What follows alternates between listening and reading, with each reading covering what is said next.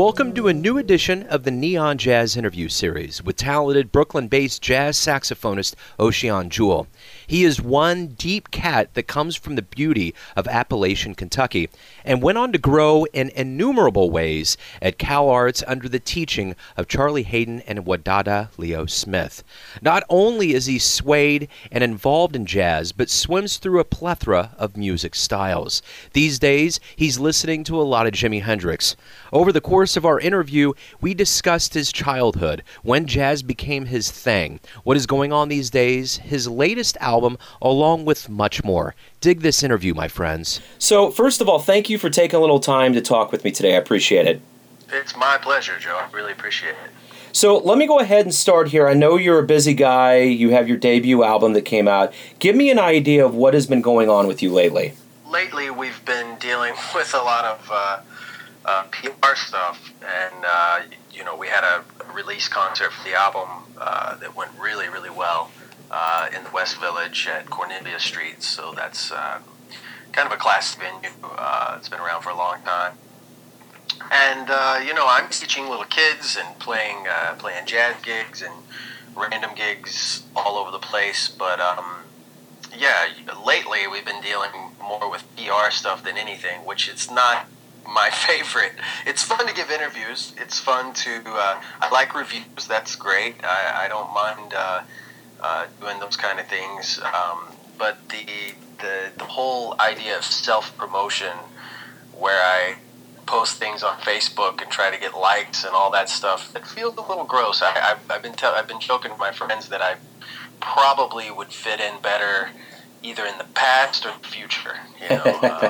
Sometime in 1963 would have been perfect, or maybe in the future where we have, I don't know, some kind of program that does this for you. I don't know exactly what's going to happen, but it's not really my forte to say, hey, look at me, but it feels a little gross. The other stuff I like. I love the interviews and the reviews, and all that stuff is great, but the self-promotion is something I'm not really so attracted to. So Gotcha. Well, and speaking of reviews, your debut album, First Suite for Quartet, is getting great reviews. I really enjoy this album. Give me an idea of, as your debut album, kind of the creative forces, kind of the vision that you had, and how this whole album came together for you. Well, now you're talking about the older album, the one that came out in 2011. Yeah, that one, and then I want to jump to this new one too. Yeah. Okay, sure.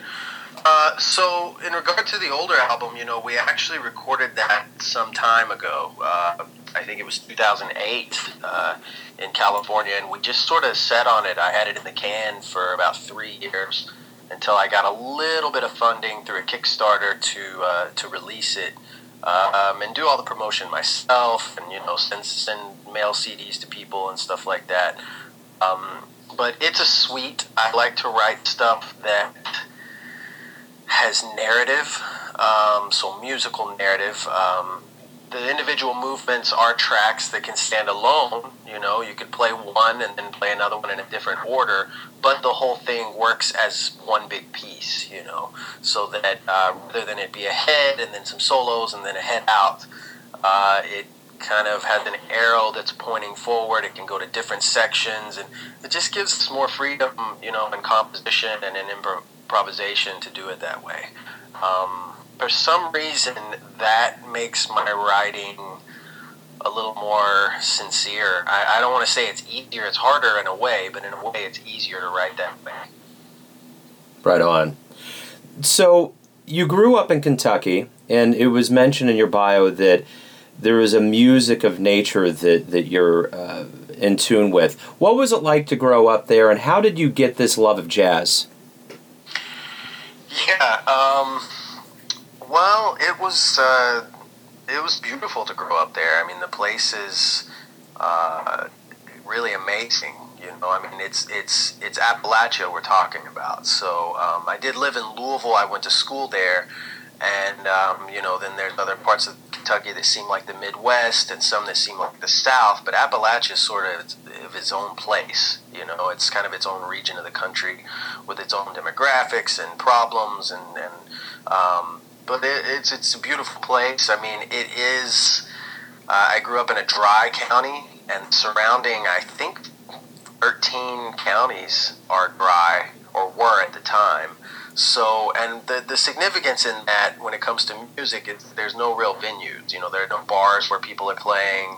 I mean, Red Lobster won't even move into a town like mine because they make all of their money off of booze. So yeah, we just didn't have very much. I grew up playing in school band, so that's how I got into music, and singing and choir and stuff like that. How I got into jazz is I started one by one getting introduced to a few things, mostly through my dad. He would bring home a CD every now and then. I think he started with like stuff like David Sanborn and Tom Scott, and then at one point I think somebody said, check this out, Charlie Parker. And I was 12, 13 years old at the time, so I listened to Charlie Parker and thought, wow, this is a great saxophonist. And that's pretty much as far as I went with it. And I thought jazz was a cool style. And then I heard some other things, and I thought, yeah, great musicians. And then I heard Miles Davis, and I got a chance to hear sort of different things through his life. And his journey was so diverse that it kind of struck me that we're talking about a really personal art form in which you can be kind of like a composer or a painter, a sculptor. You can be an artist, and then at the same time, rather than a classical musician who just plays other people's compositions, Miles was a composer. And then at the same time, you can play your instrument in a way that is creative and personal. And so that's really what struck me, was that it was a personal, unique art form. And that's when I fell in love with it. And then I heard A Love Supreme, and I kind of realized that this is a really deep, or it could be a deep spiritual music. And that just did it. I don't know what it was about that, but I woke up one night, I think I was 14, in a cold sweat, and I just kind of knew what I wanted, what I had to do. There really wasn't any choice after that. So I won some awards. I was a classical musician, and I got a scholarship to the University of Louisville, and I was a classical saxophone major, and started playing jazz there, and then started playing jazz gigs, and yeah, that's pretty much how it all started. That's the lineage. So the sax, what, did you pick that because of Charlie, or was it just what was available and you kind of were lured to it?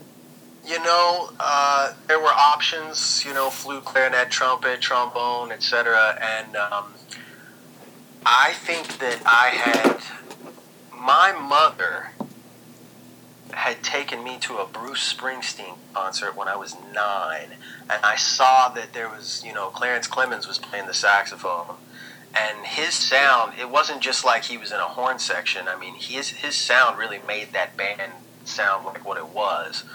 So, and I didn't know that at the time. For all I knew, he was just some guy, but I probably didn't even think about it.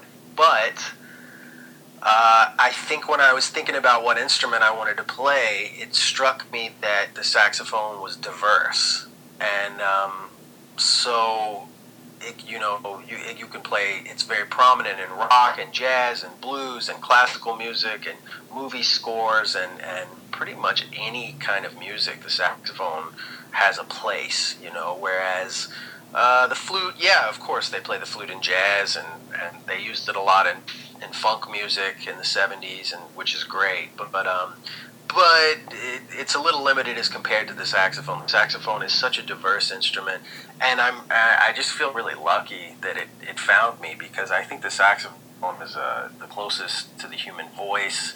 It's the most malleable wind instrument. I think you can manipulate a trumpet or a trombone to sound a lot of different ways, but the saxophone really doesn't have a standard way of being heard. Even in classical music, where things are so rigid with sound, the guys really do have a very versatile sound. And that, it's funny that I kind of knew that that's what I liked back then, or had some kind of intuition, because that's what I'm all about now, is versatility and being able to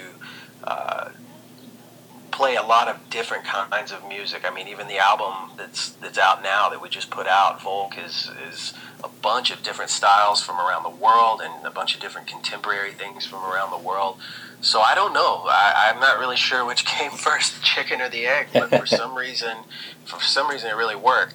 I don't really like to go to a concert and hear the same style over and over and over again. It can be fine, but my favorite experience is when you go and they play something and then the next thing is totally different. That, to me, that narrative of even a set list, putting together tunes really keeps me interested. So, well, and speaking of that interest that you have that's diverse, it said when you were studying at Cal Arts, you had a rare postmodern experience that integrated jazz, free improv, Persian, flamenco, Armenian, blues. Was that kind of a really good backdrop for you to get involved with all of these, an eclectic palette, so to speak?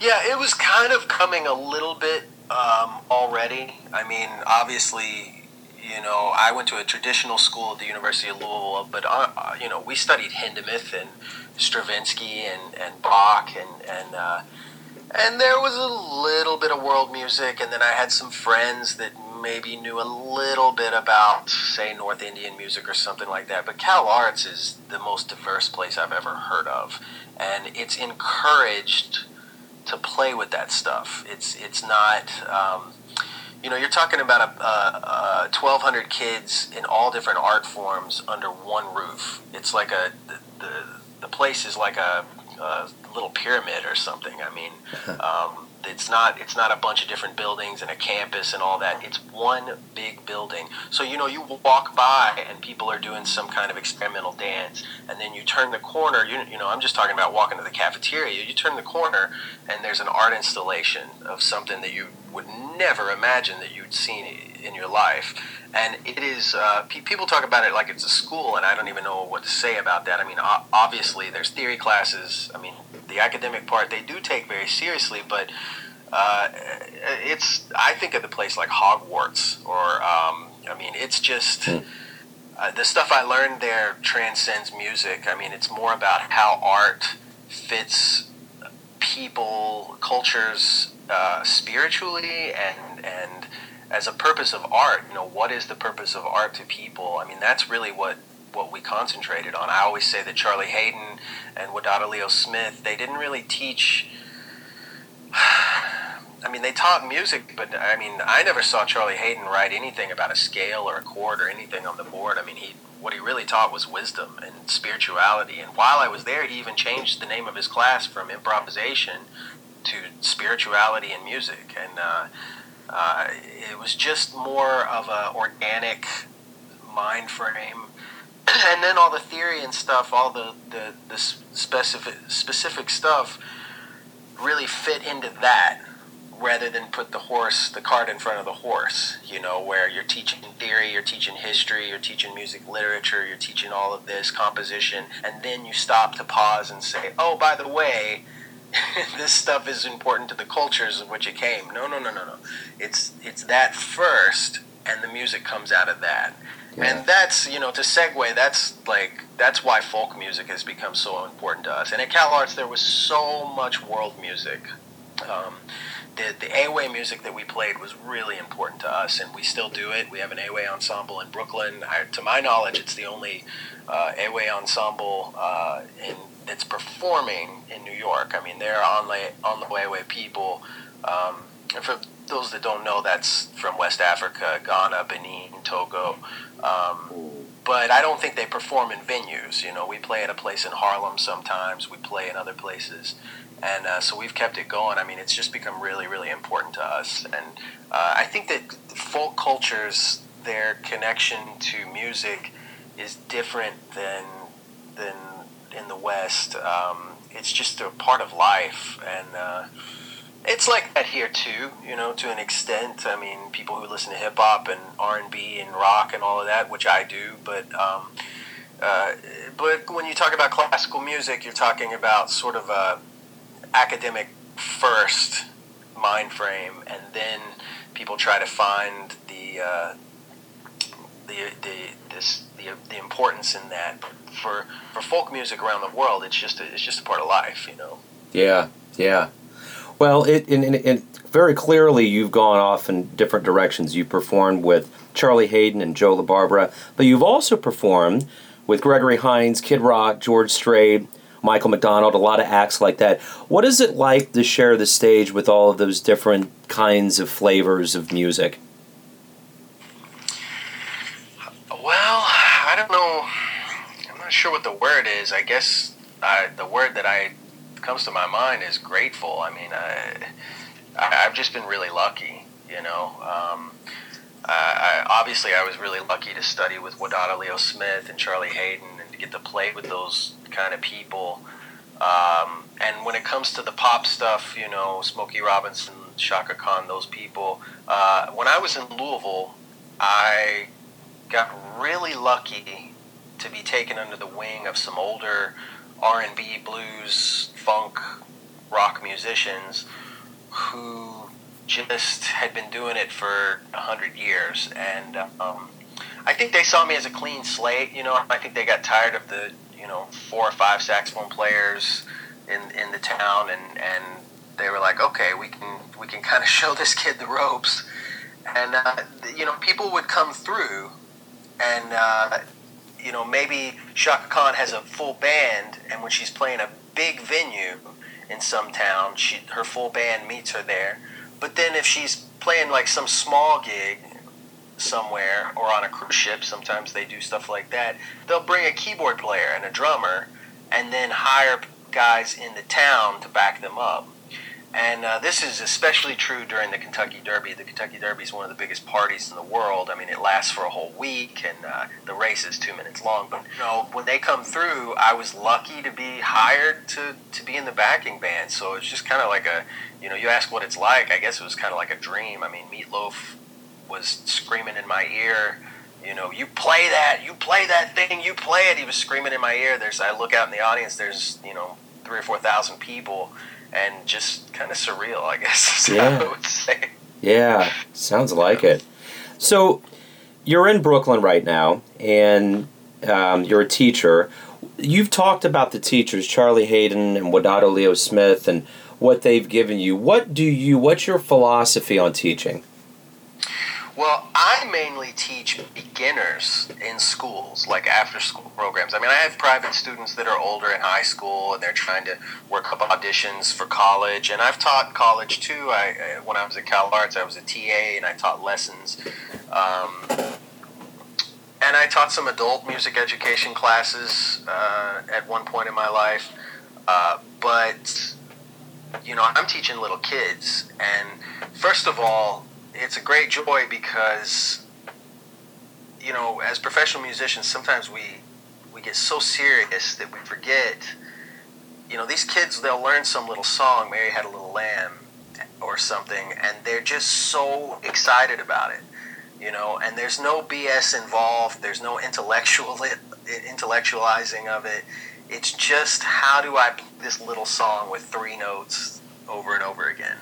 And they just, the first day they get their instrument, they open it up and they look at it, and it's beautiful, and I think a lot of professional musicians, we pull our instrument out of the case and we're like, okay, here we go. We've got a bunch of work to do today, which is great. There's nothing wrong with that. But it reminds you, of what's important about music. And it's really helped me to change the way I practice, because you have to be really efficient to reach 9-year-olds. You can't throw a bunch of stuff at them. You have to throw one thing at them at a time, maybe 2.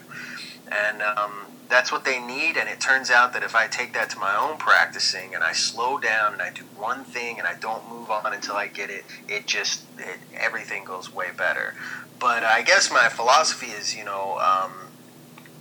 just to do whatever it takes to make a kid be the best version of themselves. If they can really learn, and I don't have any fantasy of these kids. I teach in East New York, and a couple of the kids don't even speak English, and I don't have any fantasy of them all going on to be virtuosos or even getting scholarships in college. I would hope a few of them would get an opportunity to move on and experience new things and go to college because of music and stuff like that. But I guess what I'm really trying to teach them is individual responsibility. That if they slow down and take things one step at a time and don't stop, don't give up, do it again until they get it, that they can learn to do anything. It might be do their taxes, it might be handle some kind of logistic thing in their life, or something in a relationship. So it really helps, and they're just magic little people, and I love them, and it's good for me because if you've been soaking up knowledge for 26 years like a sponge, you kind of need to squeeze some of that out before you can soak up anything else too. So it's sort of it's a flow. It's a two-way street, I guess. I don't know how you would say it, but yeah, it's really helped to deepen my connection with music, to teach little kids. That's cool. Let me ask you this real quick. Who would you consider your jazz heroes? Heroes. Well, musically, nobody does it for me like Keith Jarrett. And I think everything that guy's done has been so sincere and deep, and just, he's an incredible musician. And then, there are people like Charles Lloyd and Wayne Shorter that have such a unique approach to the horn, which is something that's kind of lacking, I think, right now. People are sort of trying to play a little bit like there's a right way to play, and I think sometimes that sort of stagnates the music as a whole. So musically, people like that, and I look towards people like John Zorn, and then of course I look at people in the past. Now, when you say hero, I tend to think something else, and people that come to mind sometimes are like Ahmad Jamal, or people who have more of a kind of, it seems like their life is a little bit deeper, and like I said, Keith Jarrett is, I think, maybe the greatest musician on the planet. I don't know that I would necessarily look up to him personally, but then again, I don't know the guy. I mean, he has the public image of being kind of a jerk, but for all I know, that could just be a big show. But yeah. So musically speaking, like I said, Miles Davis, John Coltrane really had a big effect on me. But I look more, at least as much, if not more, to other kinds of music as I do to jazz. I mean, I definitely don't listen to as much jazz as I do all other kinds of music put together. I mean, right now I'm on a Jimi Hendrix kick, and I listen to a lot of hip hop and modern classical music like Arvo Pärt and Alan Hovhaness and Ligeti and Stravinsky and stuff like that, and then bands from around the world, folk cultures from around the world.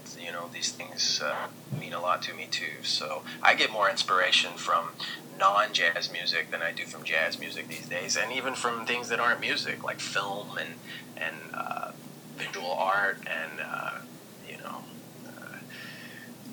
that's to me.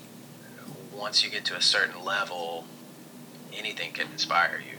You can find it from other stuff. Absolutely. So let me ask you this: if you could go back in time and witness any show, not just jazz, but any music show, musician, who would you want to see and where would you go? Good question. That's a great question. I've never thought about that before.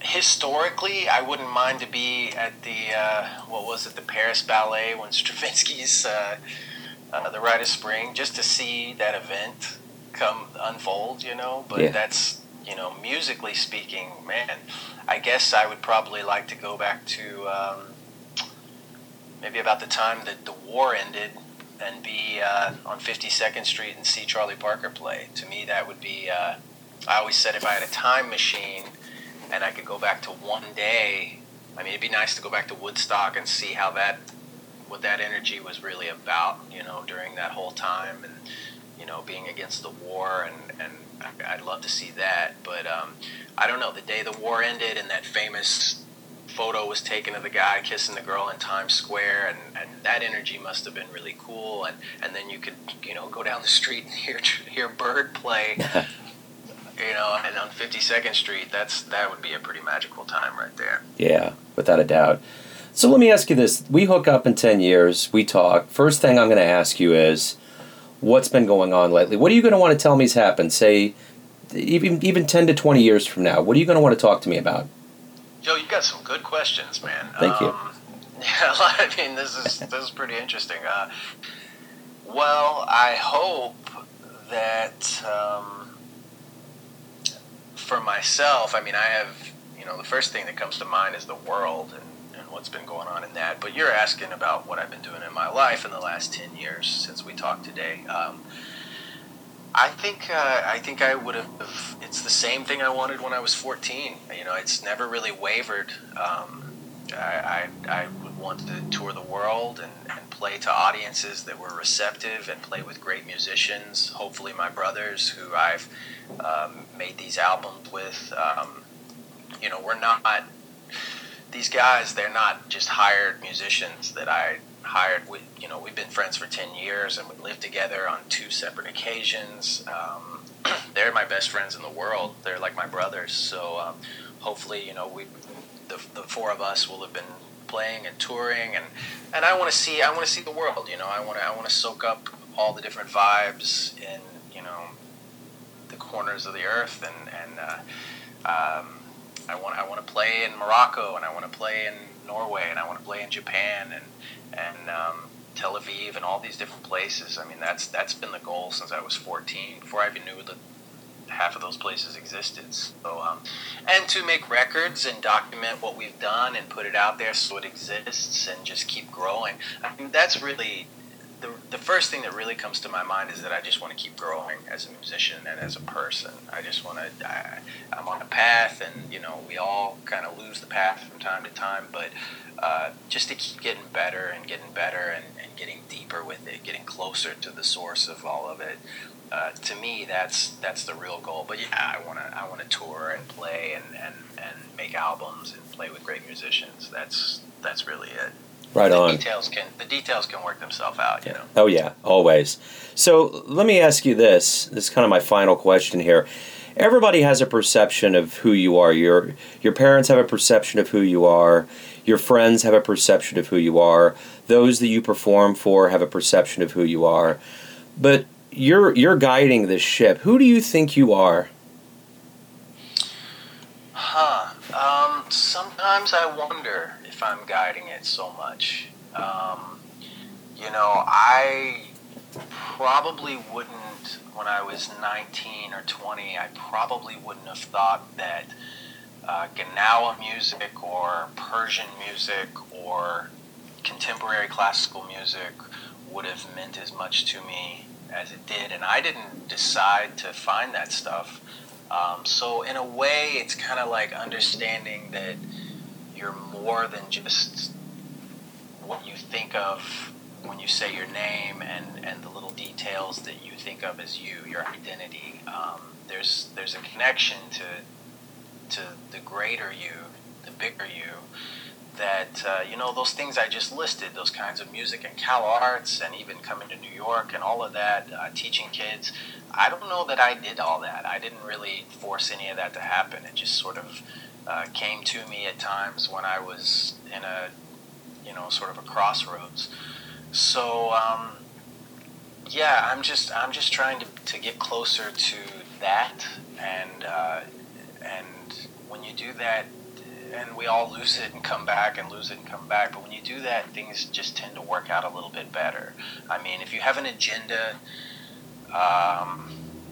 that I'm going to be like a progressive musician or a traditional musician or some combination, it just sort of limits you. But if you can just open up a little bit more, it seems like the greater you, the connection you have to the world, to the universe, or whatever. I don't want to get too foofy out here, but that's kind of what we're all trying to find. And music, I think that's the purpose of music. It helps us to transcend, whether it's it could be some kind of house dance music people are dancing to in the Lower East Side, or it could be some kind of folk music in Africa, and it just kind of helps us to forget the little details about our life that seem so important. So that's kind of how I feel about it. You really wrapped it up and you added and enamored, and that was a great way to end everything. Thanks again for taking some time out. Good luck with the album, man. Man, I really appreciate it. Again, really great to talk to you, Joe. Thank you. It was my pleasure, man. Thanks for listening and tuning in to yet another Neon Jazz interview,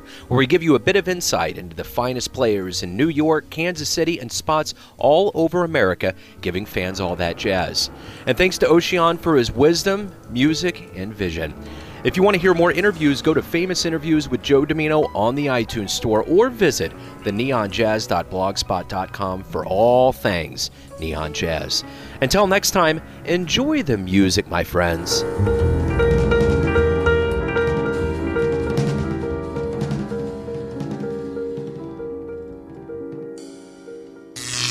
Neon Jazz.